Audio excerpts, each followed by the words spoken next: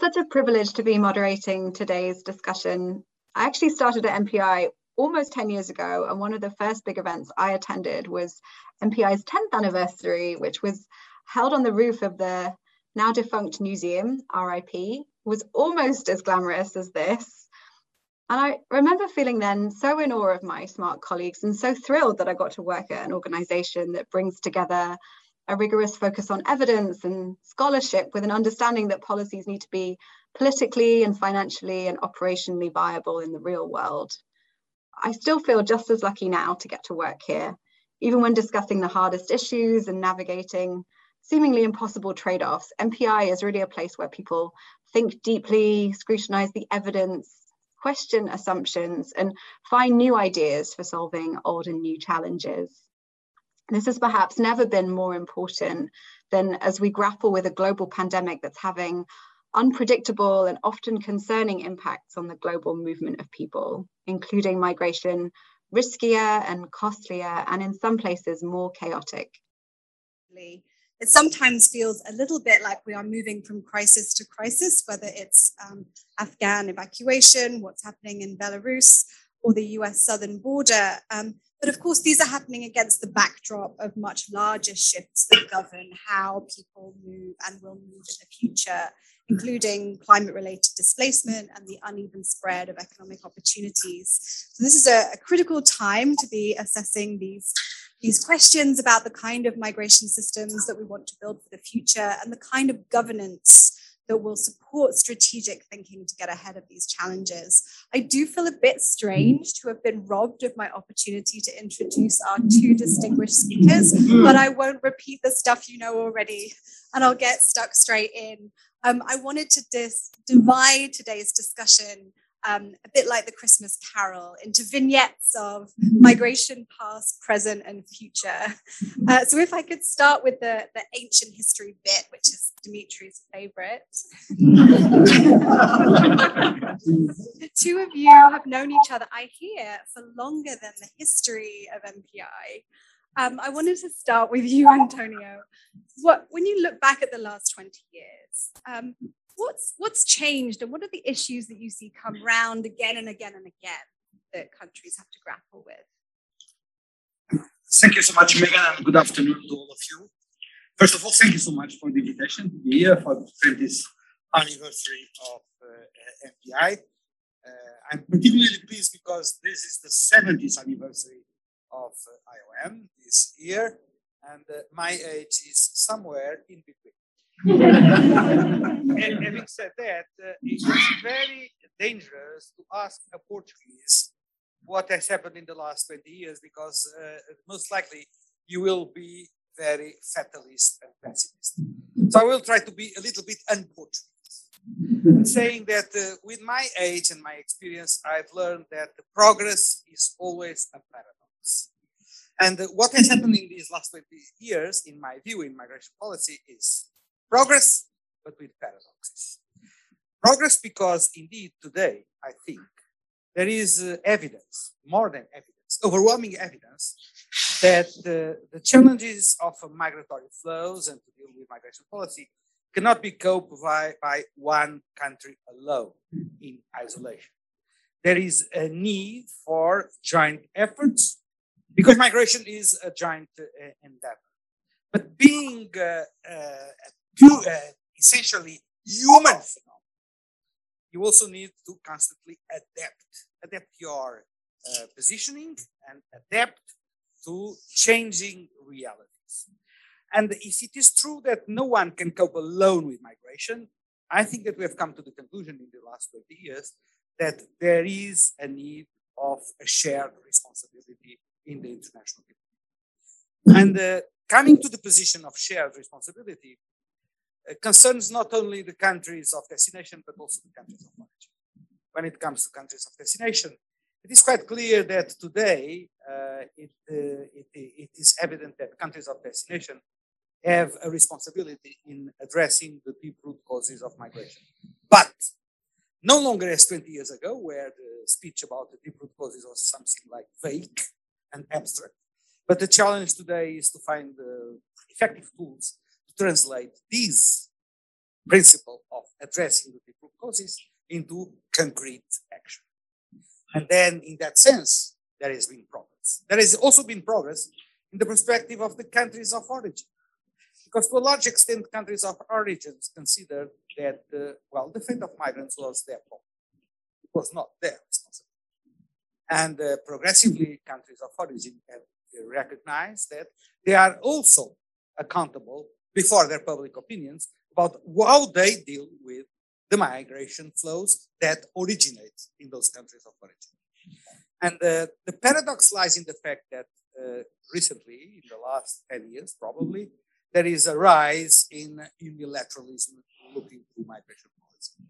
So overwhelming evidence of shared responsibility, but on the other side, a sort of escape route, or if you want, a detour from certain areas, trying to say that, building walls, building fences, closing the doors, that's the way we deal with migration.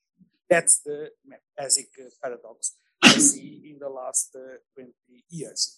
And last but not least, this process is a process of advancement and step backs. We can never take anything for granted. And it requires strategies from both sides to build mutual confidence. And build mutual confidence is probably the most difficult thing to build in today's world. But looking back to the 20 years, and I conclude with this, when I see that at least it has been possible for the vast majority of United Nations member states to come to an agreement with a political platform called Global Compact on Safe, Regular, and Orderly Migration, that shows that there is the goodwill and the political capital to build upon to consolidate mutual trust and to have a joint shared responsibility in terms of migratory flows. And I hope that this appeal is also particularly heard in the city that so generously hosts us today.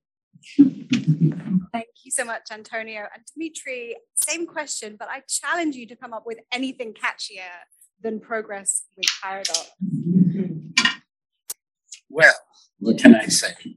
I'll start with my age, which exceeds the history of IOM. The history of IOM, which is something to be proud of.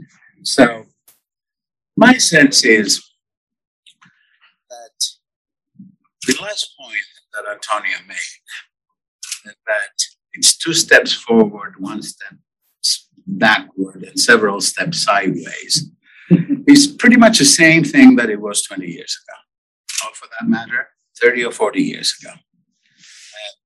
We have tried an awful lot of things in the United States, and certainly the European Union.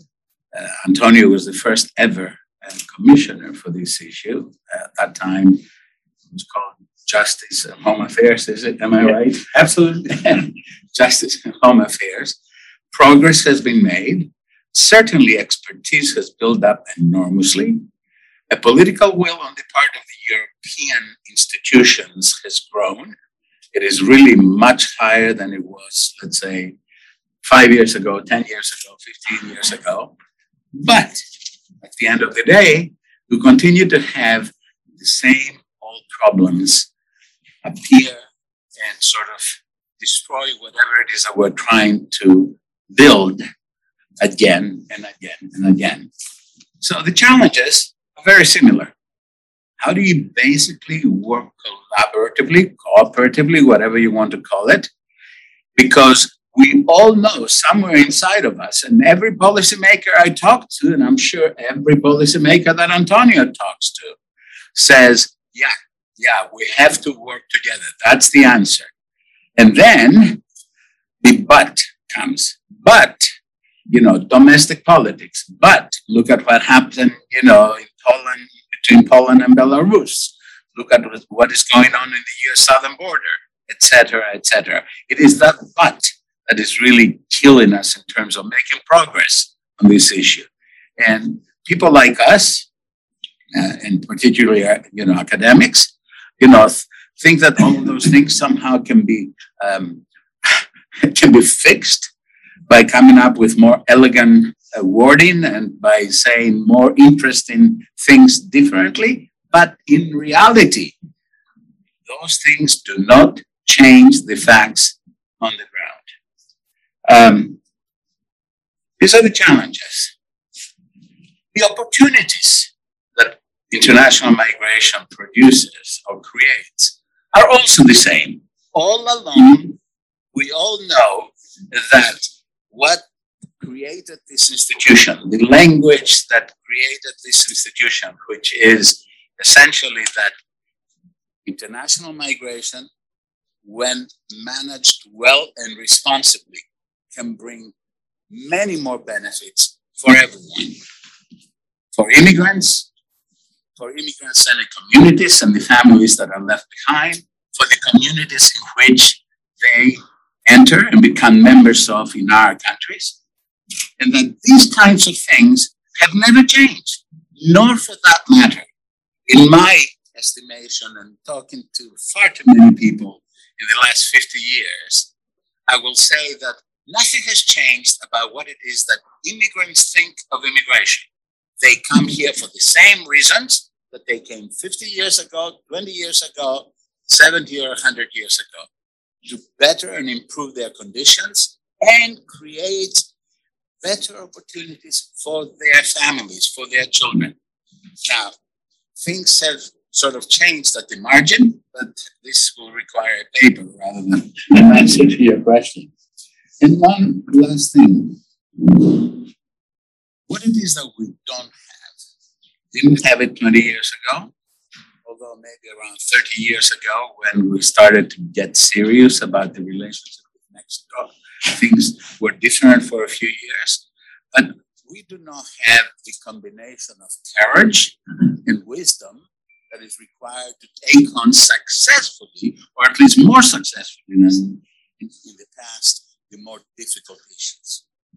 And this is really what is holding us back, because increasingly in places like my country here, and in places, in far too many other places, what we are experiencing is the lack of courage. So the extremes in either position can block pretty much any thoughtful action on this matter. These are the conditions that are there that we have to constantly try to do better with, to improve upon. We haven't been able to do that systematically and continuously, because there has been progress, whether it's the two global compacts or at least, the global compact that was more difficult, which was the migration compact. The other one institutionalizes things that, pretty much exist, but the ability to put together a document that I know it's full of compromises. And if you've been in this business, long enough, you can see the fingerprints of which group, which individual, which country put some of these provisions in there. There is the beauty of this global compact on migration is that there is nothing new under it. But it is a single document that basically tries to make the case how we can move forward better. I'll shut up now, man. Doesn't it always require a paper? So both of you painted a vision of incremental progress, the 2 steps forward, 1 step back, and perhaps a little bit of deja vu or old wine in new bottles for Dimitri. But then we have the pandemic, or as I like to call it, the ghost of migration present. And I wanted to start with Antonio. This last 18 months has seen a really unprecedented impact on human mobility in relation to border closures and just the massive scale of travel restrictions. Now we have vaccination requirements emerging, these complex COVID protocols. Is this a world that's reopening? And what are the implications for people on the move? Dimitri, since you're good friends, do you mind sharing your mic with Antonio, actually? We're getting word that your mic is a better one, actually. Actual audience, yes. It's a bit of a hierarchy. We can both project better. Well, in the beginning of the pandemic, I always tell this story. I read an article in a very well-known magazine saying the pandemic is the end of migration. And so I was sitting in my office and I said, well, let us start packing and go back to Lisbon. At least there is sunshine, which is not the case in Geneva.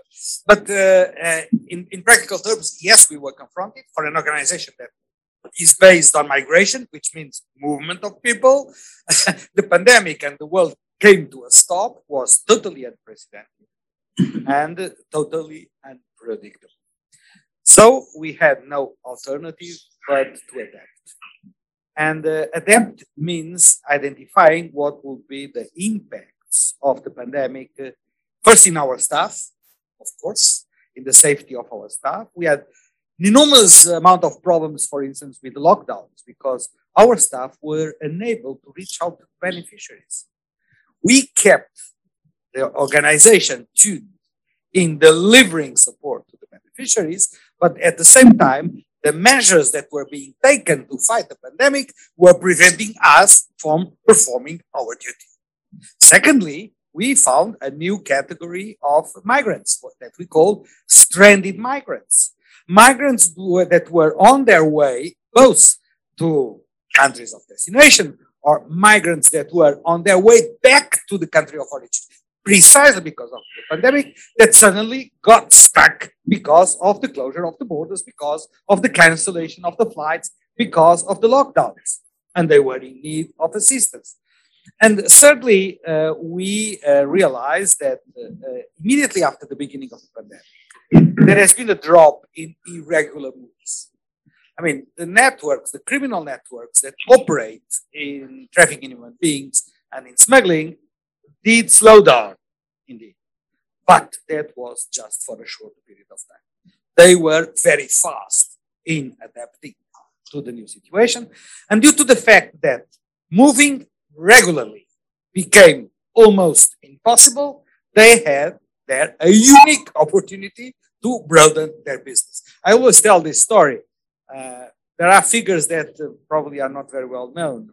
In a conversation with one head of state, head of government of the European Union, I explained to the person in question that in 2019, the Gulf of Aden, from Djibouti to Yemen, in direction to the Kingdom of Saudi Arabia and the Gulf countries, have been crossed by 150,000 people. More than the ones that crossed the Mediterranean from Central, Eastern, and Western Mediterranean. This figure came to a drop significantly in 2020 because of the pandemic, roughly 37,000. But what we have seen is that those migrants coming from the Horn of Africa, going to Yemen, a country at war and a very difficult situation, trying to reach Saudi Arabia and the Gulf countries, being unable to reach the objective, they try to come back to the countries of origin. Again, through Yemen, again, through the Gulf of Aden. And the traffickers and the smugglers cover twice because they get the payment of the way trip and then they get the payment of the way back trip. And this situation was totally new. It did not exist before. So we had to adapt to this new landscape, new environment, which is very demanding for the future. I think we can speak about that more in detail a little later. But the truth is that we are not reopening the world now. We should not look to the world in the perspective of the global north. In the global north, the vaccination rate is 62%, and even then you see the figures on the rise in Europe very recently. But it's true that there is a slew of restrictions and mutual recognition of certificates. I just came to the US with my Switzerland vaccination certificate. But what I am afraid is that that's not the panorama in the vast majority of the world. In the less developed countries, the rate of vaccination is 4%. In Africa, in the entire continent, the rate of vaccination does not reach 10%. So we are not opening the world. On the contrary, we are still very much living under the pandemic and the conditionality that the pandemic imposed to the freedom of movement. what I'm a little bit afraid is of two things. First, this opening becomes an harmony. You start opening and closing and opening and closing with a lack of predictability, lack of certainty. We never know if we can travel for a country according to some rules, but then the rules change. So there is a need to have a joint approach to the common rules, common standards that should be used to open up after the pandemic. And the second one is that we might be going to a two-tier, if not a three-tier mobility system worldwide. Those from the rich countries that can have vaccines can travel freely or more freely, and those who come from less developed countries will find much more difficult to move around. Not to mention that of one thing I'm certain, in the future, border controls and migration systems will have to integrate health-proof criteria. That's quite clear. And this will require investments in infrastructures for border controls, investment in skills for border guards, and investment in skills for the migration officials. And not all countries will be on equal foot, capable to deploy the necessary investments to guarantee that the global mobility is developed. And there is no economic recovery, no world trade, no global recovery in the economy if there is no global mobility. The good microphone to you, sir. So, who can disagree with what Antonio said? It makes eminent sense, and it is highly likely, in fact, almost certain, that it will take time before we develop these common standards. After all, if you can think back to 2001 when Jim Ziegler was commissioner, Doris Meissner had just left the commissioner's office after 9/11, it took us several years before we could agree on all the standards, common standards, that would control or manage movement, mobility. And here I like to draw a distinction between mobility and migration, because I like to talk about migration more than I like to talk about mobility, because that's what I know most, and because mobility is at least as essential as Antonio says, but there are going to be ways, I suspect, that this is going to be put together. The infrastructure is going to be put together, although not in a way that will make mobility easy as it was, back in the old days, 2019, for instance. Okay, and trade and everything else that is very much dependent on the ability to move people, cargoes, etc., will suffer for a while. But again, at the end of the day, I hope that the new standards that we all agree on, will be able to be adapted and followed by everyone. And the most important standard is preparing ourselves for the next pandemic. Because even if it takes an extra year to come up with the right kinds of standards, if the outcome is being much better prepared for the next pandemic, I can live with it. Now, trade people might not be willing to live with that, but this is something that we need to do. And that's extremely important to me. With regard to migration, I often get asked questions about what will the post-pandemic opening look like. And being an old dog in this game, I say that very quickly, I don't know if that's 6 months or 18 months, it's going to look pretty much the way that it looked before all of these things started. In other words, I don't see any country adapting their immigration systems to somehow make different kinds of decisions about migration.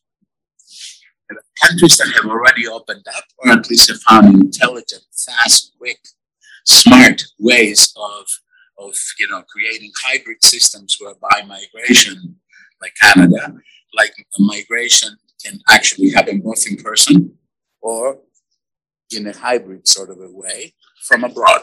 Because all sorts of changes are taking place, have taken place because of the pandemic. It's now clear that many jobs don't have to be done in place. And I don't mean, jobs like the MPI crew can work from home if Andrew decides that this is what they can do. I'm talking about the kinds of things that are necessary for people to be able to do their jobs from where they are. And with all of the advances in AI and technology and mechanization and all that, I have a hard time trying to figure out how many immigrants we would need. So immigration will have to become, at least for a period of time, hybrid. People over there earning, hopefully, the right over time to move over here, but doing jobs from their homes. And this actually is something that can make a big difference in our ability to have a migration system that continues to benefit most of the people who engage it. One last thing. I can't resist this because we're fascinated with smugglers. And I don't mean fascinated as in so happy that they're doing so well. Everybody's talking about smuggling. In fact, a few years ago, names will not be used to protect the not so innocent. The great invention of some people in the EU was to attack the smugglers, burn their boats, cut off this and that and the other thing. And on this side of the Atlantic, the big innovation was, let's try to attack the smugglers. Smugglers are infinitely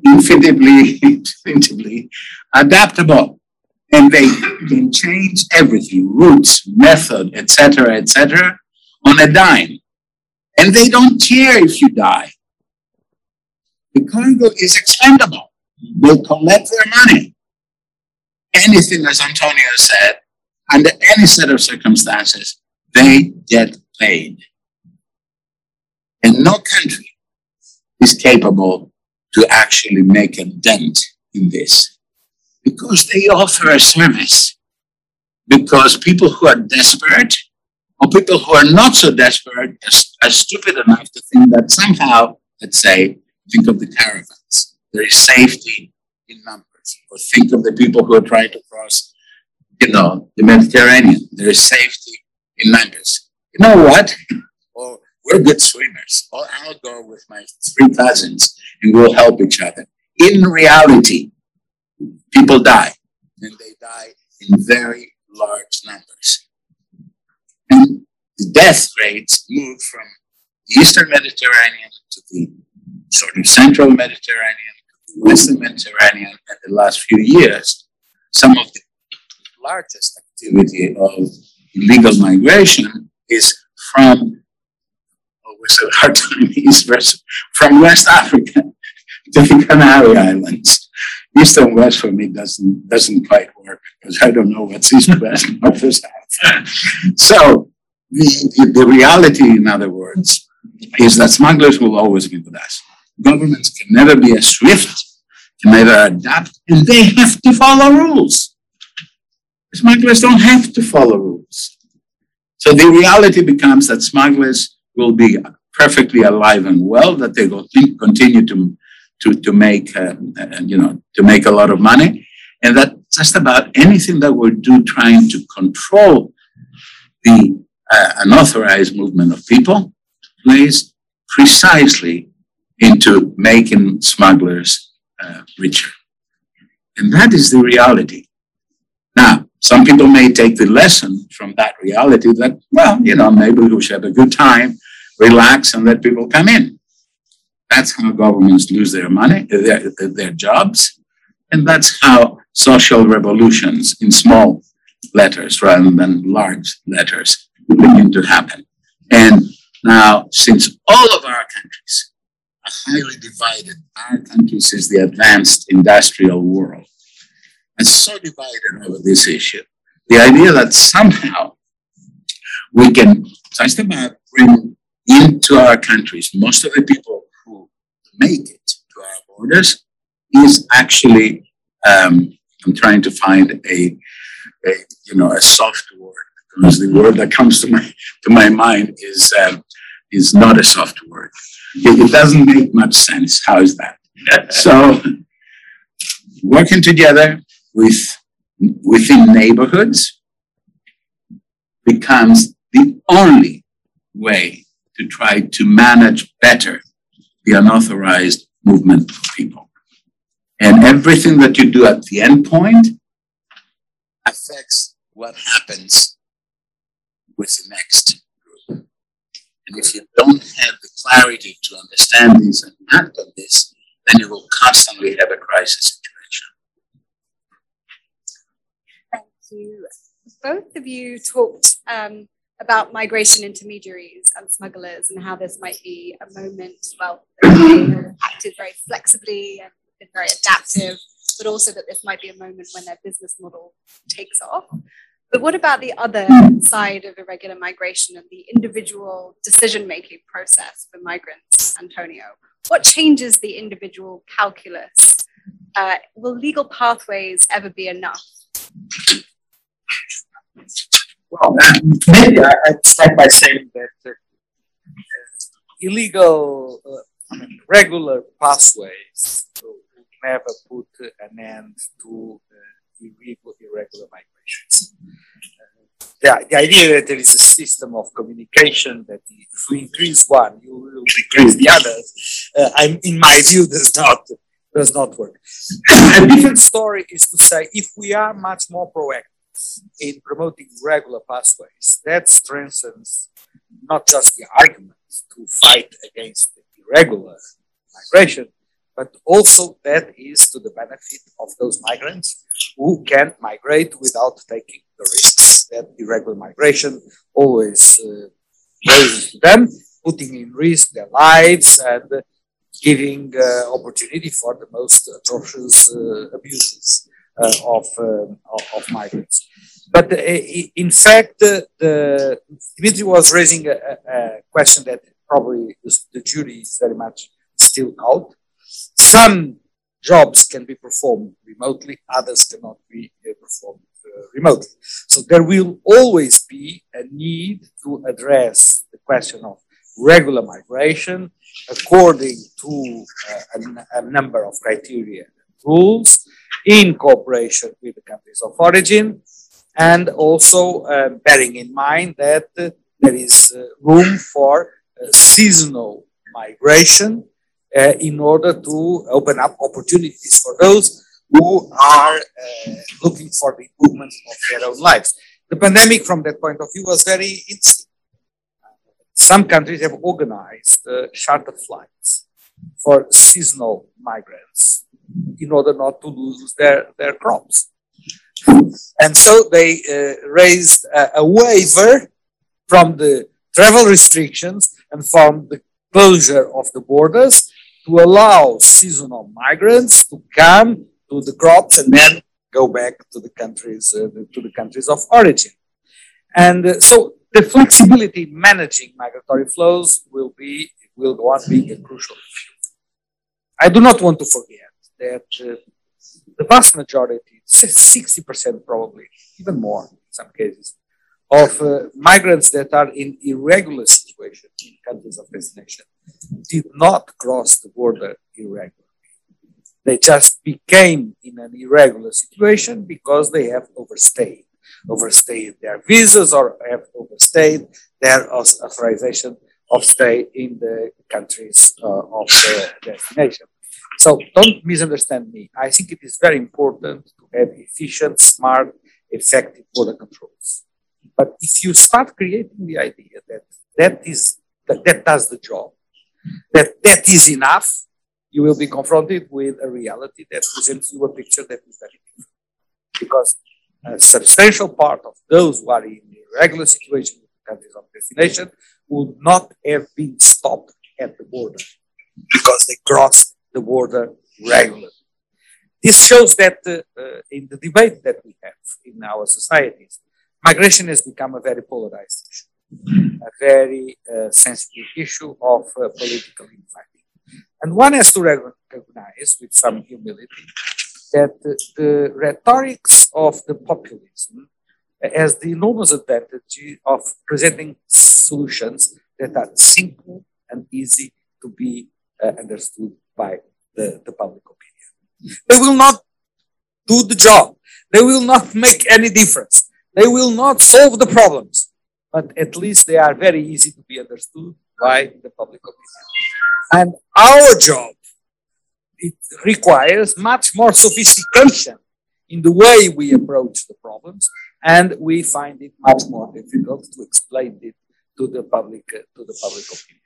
And that is also a challenge for us that believe that, as Dimitri has said, that migration has positive impacts. It's not enough to present the figures and say, you see the figures. They contribute more to the social security and to the economy that they get from social security. That's no longer enough. That's true, but that will not do the job. So we need to be capable, not just to demonstrate how wrong are the arguments against migration, but we also need to be much more effective in making the case for, first, the positive impacts of migration, and secondly, not hiding the challenges and the obstacles for migration, because there are difficult issues that need to be tackled in terms of integration, in terms of living together, in terms of the changing of the shape of the societies of destination. Those elements should not be hidden. We need to take them seriously and to demonstrate that the public policies and the mobilization of the civil society and of the private sector addresses those challenges in order to guarantee the security of the entire those communities. Thank you. I think we should have chosen a different duet. Okay? Because you have to have some significant disagreements in order for the audience here and virtually, whatever this thing is, to be satisfied that they had an argument. So I can't argue with anything that Antonio said. But I will make a couple of observations. Sometimes, well, I'll start with some that I want to really emphasize, underline.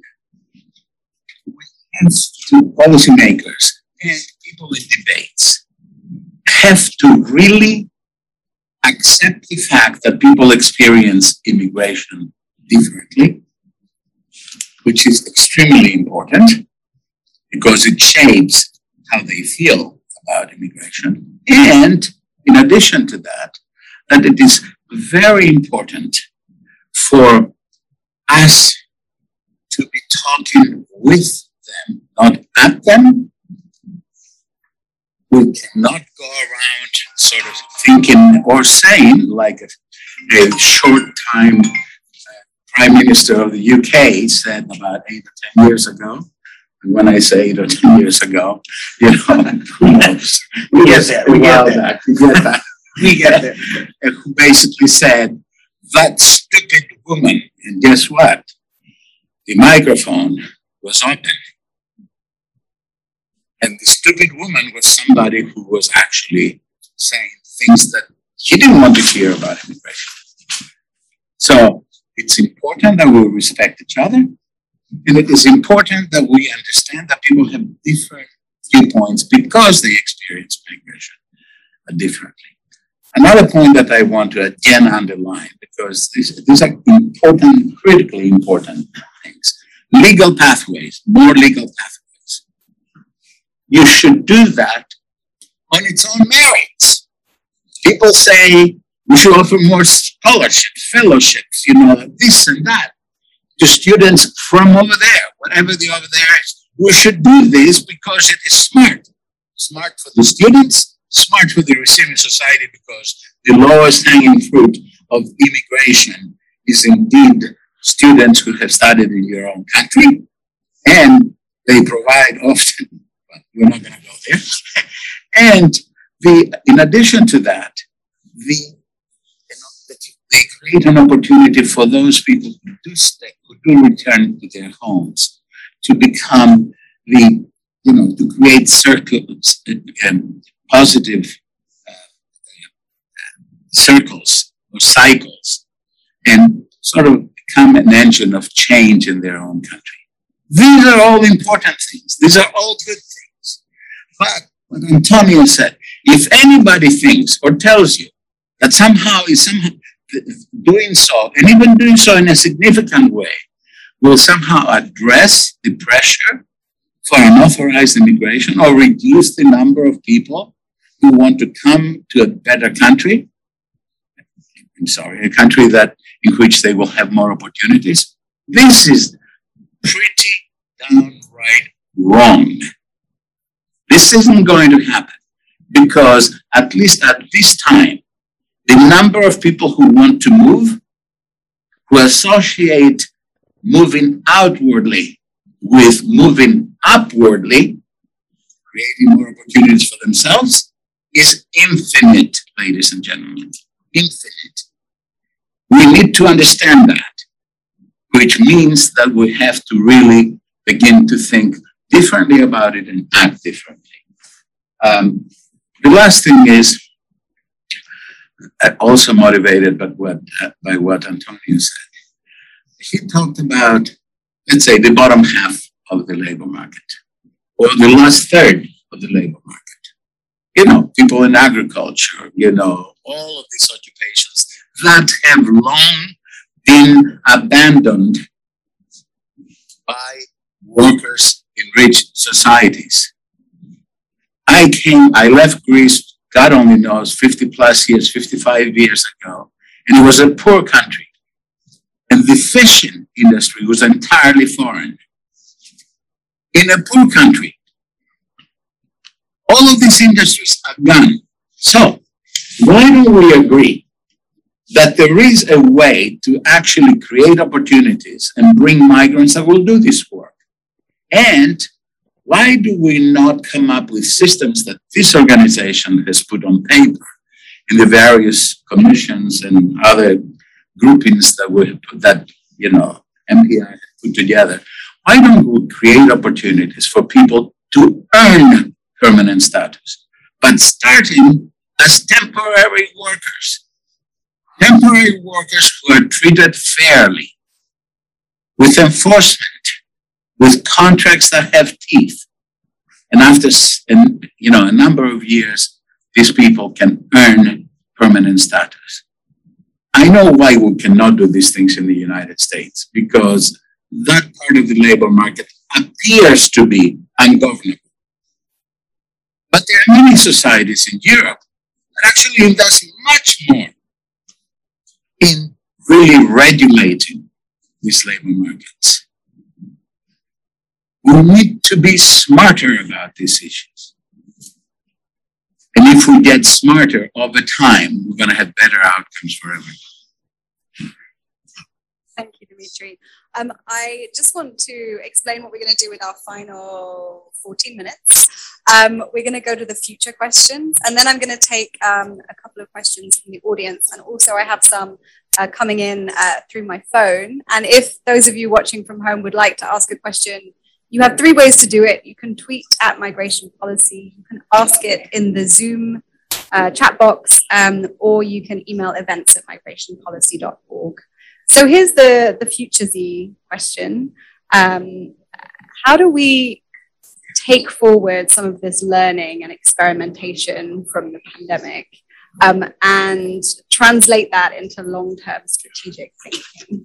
And so for Dimitri, how do you move beyond this short-termist thinking and build that strategic muscle, even in countries like the United States, where you think that it's very hard? And then for Antonio, I wondered if you could talk a little bit specifically about climate change, because I was, very interested. We were all watching COP26 so closely.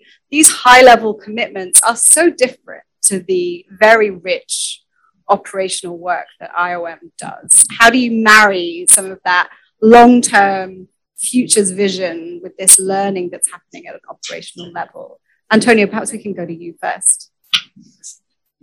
Since I'm the first one, I will leave the future for the future. And I will focus on the issue of climate change. Because that has been a top priority for IOM in this last year. And it will go on being a priority because we believe that each time what we see in the field is that slow onset or natural or man-made disasters linked with climate are each time more and more a driver for migration. And for us, it is extremely important to address this challenge in a three-pronged approach.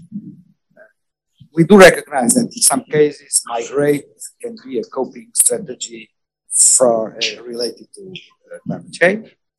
And therefore, it is necessary to see what are the requirements for those people who, for instance, live in a place that is going to be flooded and it will not be possible to live more. But I always recall that when I was in Cox's Bazar in Bangladesh a couple of months ago, I was told that there was a certain village in the riverside that was going to be flooded. The people of that village was displaced to another place, safer.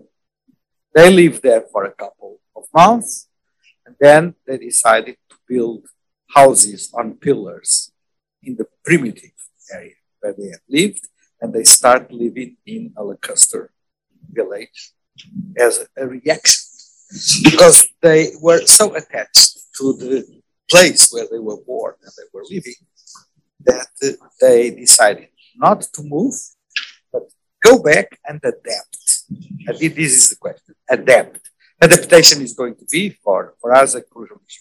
For people who want to move, for people that are on the move, some people are on the move, like for instance, if you look to the Sahel, you have a devastating impact of salinization, of the scarcity of water. You have now less land available being disputed by farmers and by others.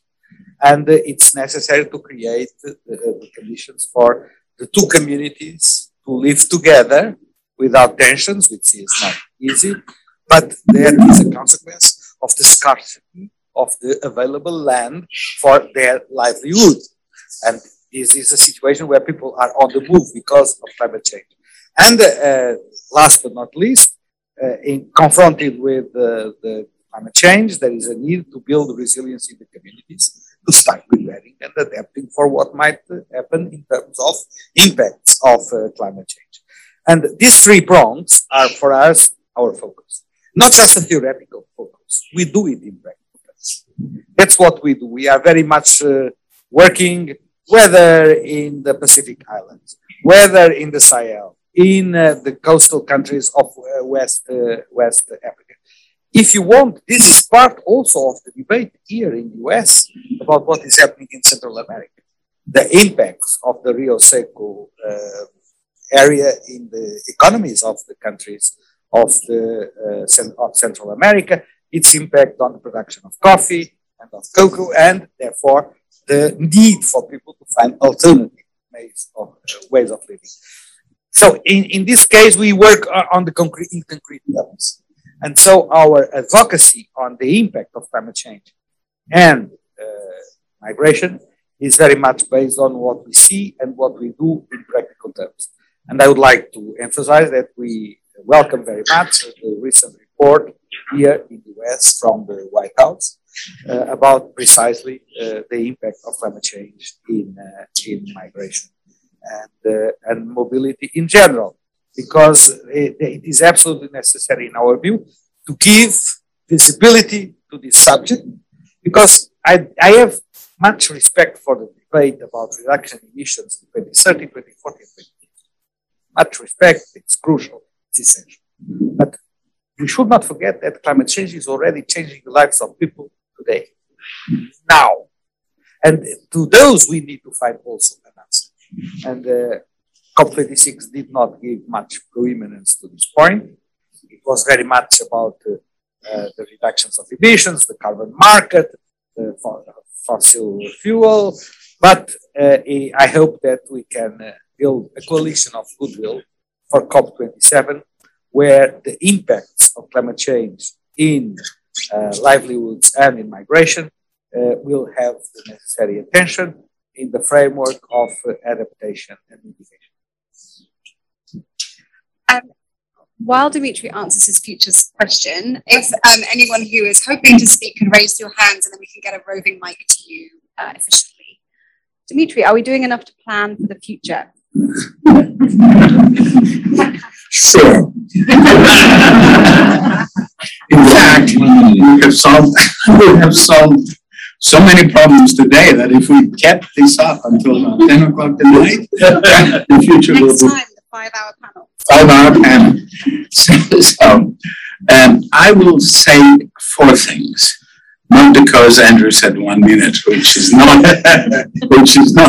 possible. It takes me a minute to clear my throat, as you have. But because I think it's important for us to be thinking about these terms. Can you hear me better back there? No. So. Lisa, what's going on? I mean, I'm told to keep it right here. Oh, do it this way? Oh, well, my arm will fall off. Some things that, I continue to be concerned about. What 5 years ago used to be black swan events, Europe and the Eastern Mediterranean, 2015, 2016, et cetera, are now commonplace. And if we don't figure out how to not just prevent them, and I don't mean prevent them by force, to address, and that comes to the future and to climate change, to address them in a serious way by working with countries before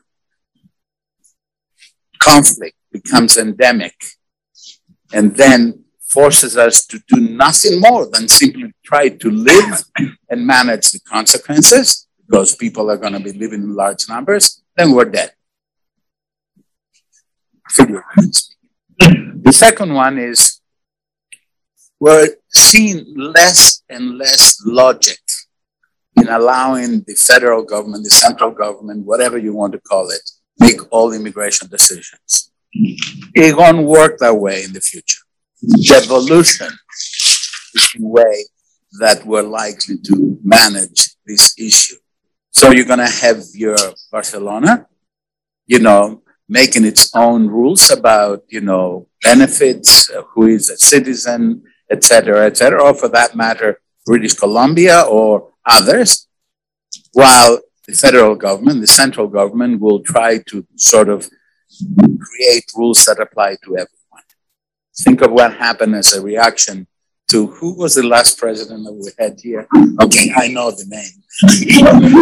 As a reaction to that, with a lot of cities, basically saying, we're going to do these many things on our own. This is going to become more and more common. And it's not just Barcelona. I just use it as a single example. In the UK, it's not just federal governments, okay?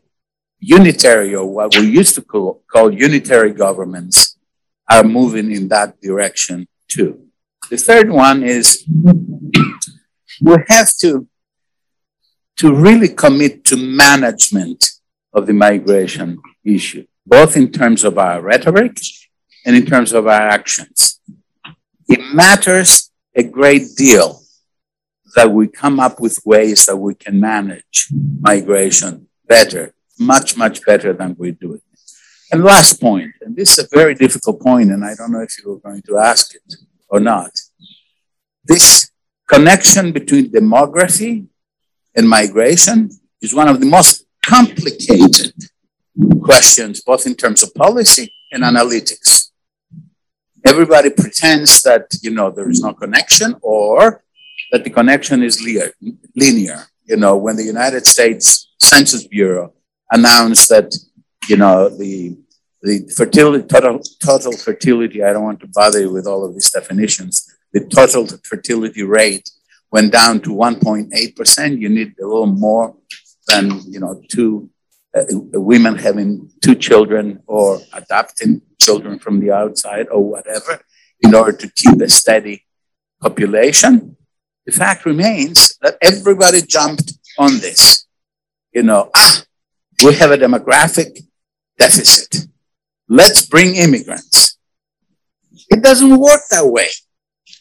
Immigrants also age, and they also will do 20 and 30 years from now. They will have the same needs. They will be accessing the same money, retirement money, et cetera, and they will need the same services as everybody else.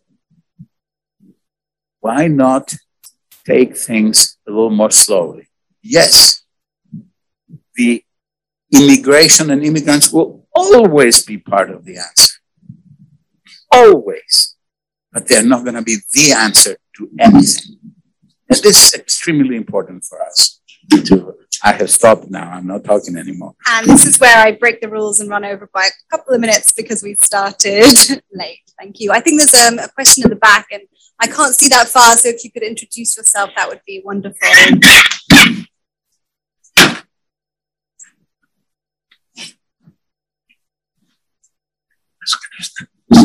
Good afternoon. It's a pleasure to share with you today. I'm Juan Carlos Viloria Doria. I'm part of the more than 6 million Venezuelans who have to flee our country. I'm currently the president of Coalition for Venezuela. On behalf of our federation, I congratulate the MPI for its anniversary. Distinguished panelists, especially Mr. Antonio Vitorino. What do you think should be the role of organized civil society? How can IOM strengthen to contribute in host country? As the second question, if it is possible, how can IOM ensure the protection of all people, especially migrants, in compliance with the global path for a safe, orderly, and regular migration? Me, as all the migrants, we can contribute to the implementation of policies that will most effectively benefit our communities and also the host country. Great, thank you so much. Antonio. Well, on the first point, the answer is very straightforward. We have always insisted on the need to mobilize the Venezuelan diaspora to address the situation of the Venezuelan displaced in several countries in Latin America.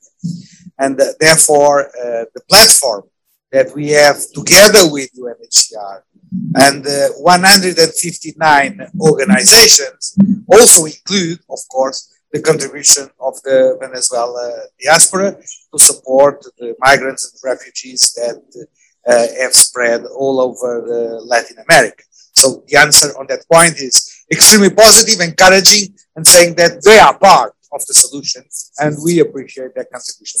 On the first issue, I think that we have seen to the situation in Latin America, particularly as a consequence of the Venezuela case, as an humanitarian emergency, and it is. But we need to start looking at it from a different perspective, because quite a large number of those who have been displaced are now confronted with the challenge of fully integrating in the host society. And that is a challenge not only for the displaced people, but also for the host communities. And some of the difficulties that we have found is that some rejection of the host communities to the displaced people is due to the fact that the ones who come, Venezuelans, represent an extra burden to the host communities in terms of access to social services. So the approach needs to be integrated in the sense that we cannot just confine ourselves to the support, humanitarian support to the displaced people, but focus each time more and more the support to the host communities so that we can smooth the relationship between the ones who come and the ones who welcome the displaced people. Thank you. And I hope you don't mind if I skip you. We have a question over there. Is that Alex? I can't tell in your mask. Alex. It is. Alex Lenikoff. Really interesting, and congratulations, MPI. Let me put it this way. Yes, there will always be migration. Yes, there will always be smuggling. Yes, borders will not work. But I'm wondering if you can expand the context a little bit and why people are moving. And yes, they're moving to their position. But I haven't heard a discussion of global inequality. It's really hard to think you can make progress on these events, on everything we're talking about, if there's not a serious effort to reduce the global inequality that produces the kinds of migration we're talking about. Because in a world of a much more equal world, you wouldn't have these kinds of pressures. And I'm just wondering how you can put that into your analysis. Antonio, you were talking about we need smart borders that work and we have to have border controls. But in a world that we live in, those kinds of borders inevitably become borders that preserve privilege for the countries that have. And they keep people out who want to be here because they've been impoverished, often by the countries that are trying to keep them out. How you put that into the analysis? Let's take a final word from both of you. And if you could keep it extremely short and sweet, I'm going to get into so much trouble already. Thank you very much. That was short and sweet. Alex, as always, a provocateur, which is a good thing. But you and I are not going to live in a world where inequality will sort of be diminished enough to really make a difference. In fact, nor will our children. So this may sound like a good way to sort of think about these issues as a thinking exercise, but as an exercise in reality is something that I don't think makes any sense. Unless, of course, you're proposing the dismantling of nation states. And, you could say that since the middle 17th century, what is that, 400, plus years, the Westphalian system, had a good run at it. But it's not over. It's not likely to be over, and it is not likely to change dramatically without extraordinary upheaval in the rich world. So for me, that's why I don't try to, sorry. Antonio, do you want to say something? No, in 30 seconds. I did not address the issue of inequalities as a driver of migration, but I think that I was sufficiently explicit in identifying the new inequalities that come out of the pandemic. Inequalities that have been exacerbated by the pandemics and their impact in terms of mobility, in terms of more border controls, in terms of possibility for migration. I'm not saying that the border controls are the alpha and the omega of everything, but there is one thing we need to take into consideration.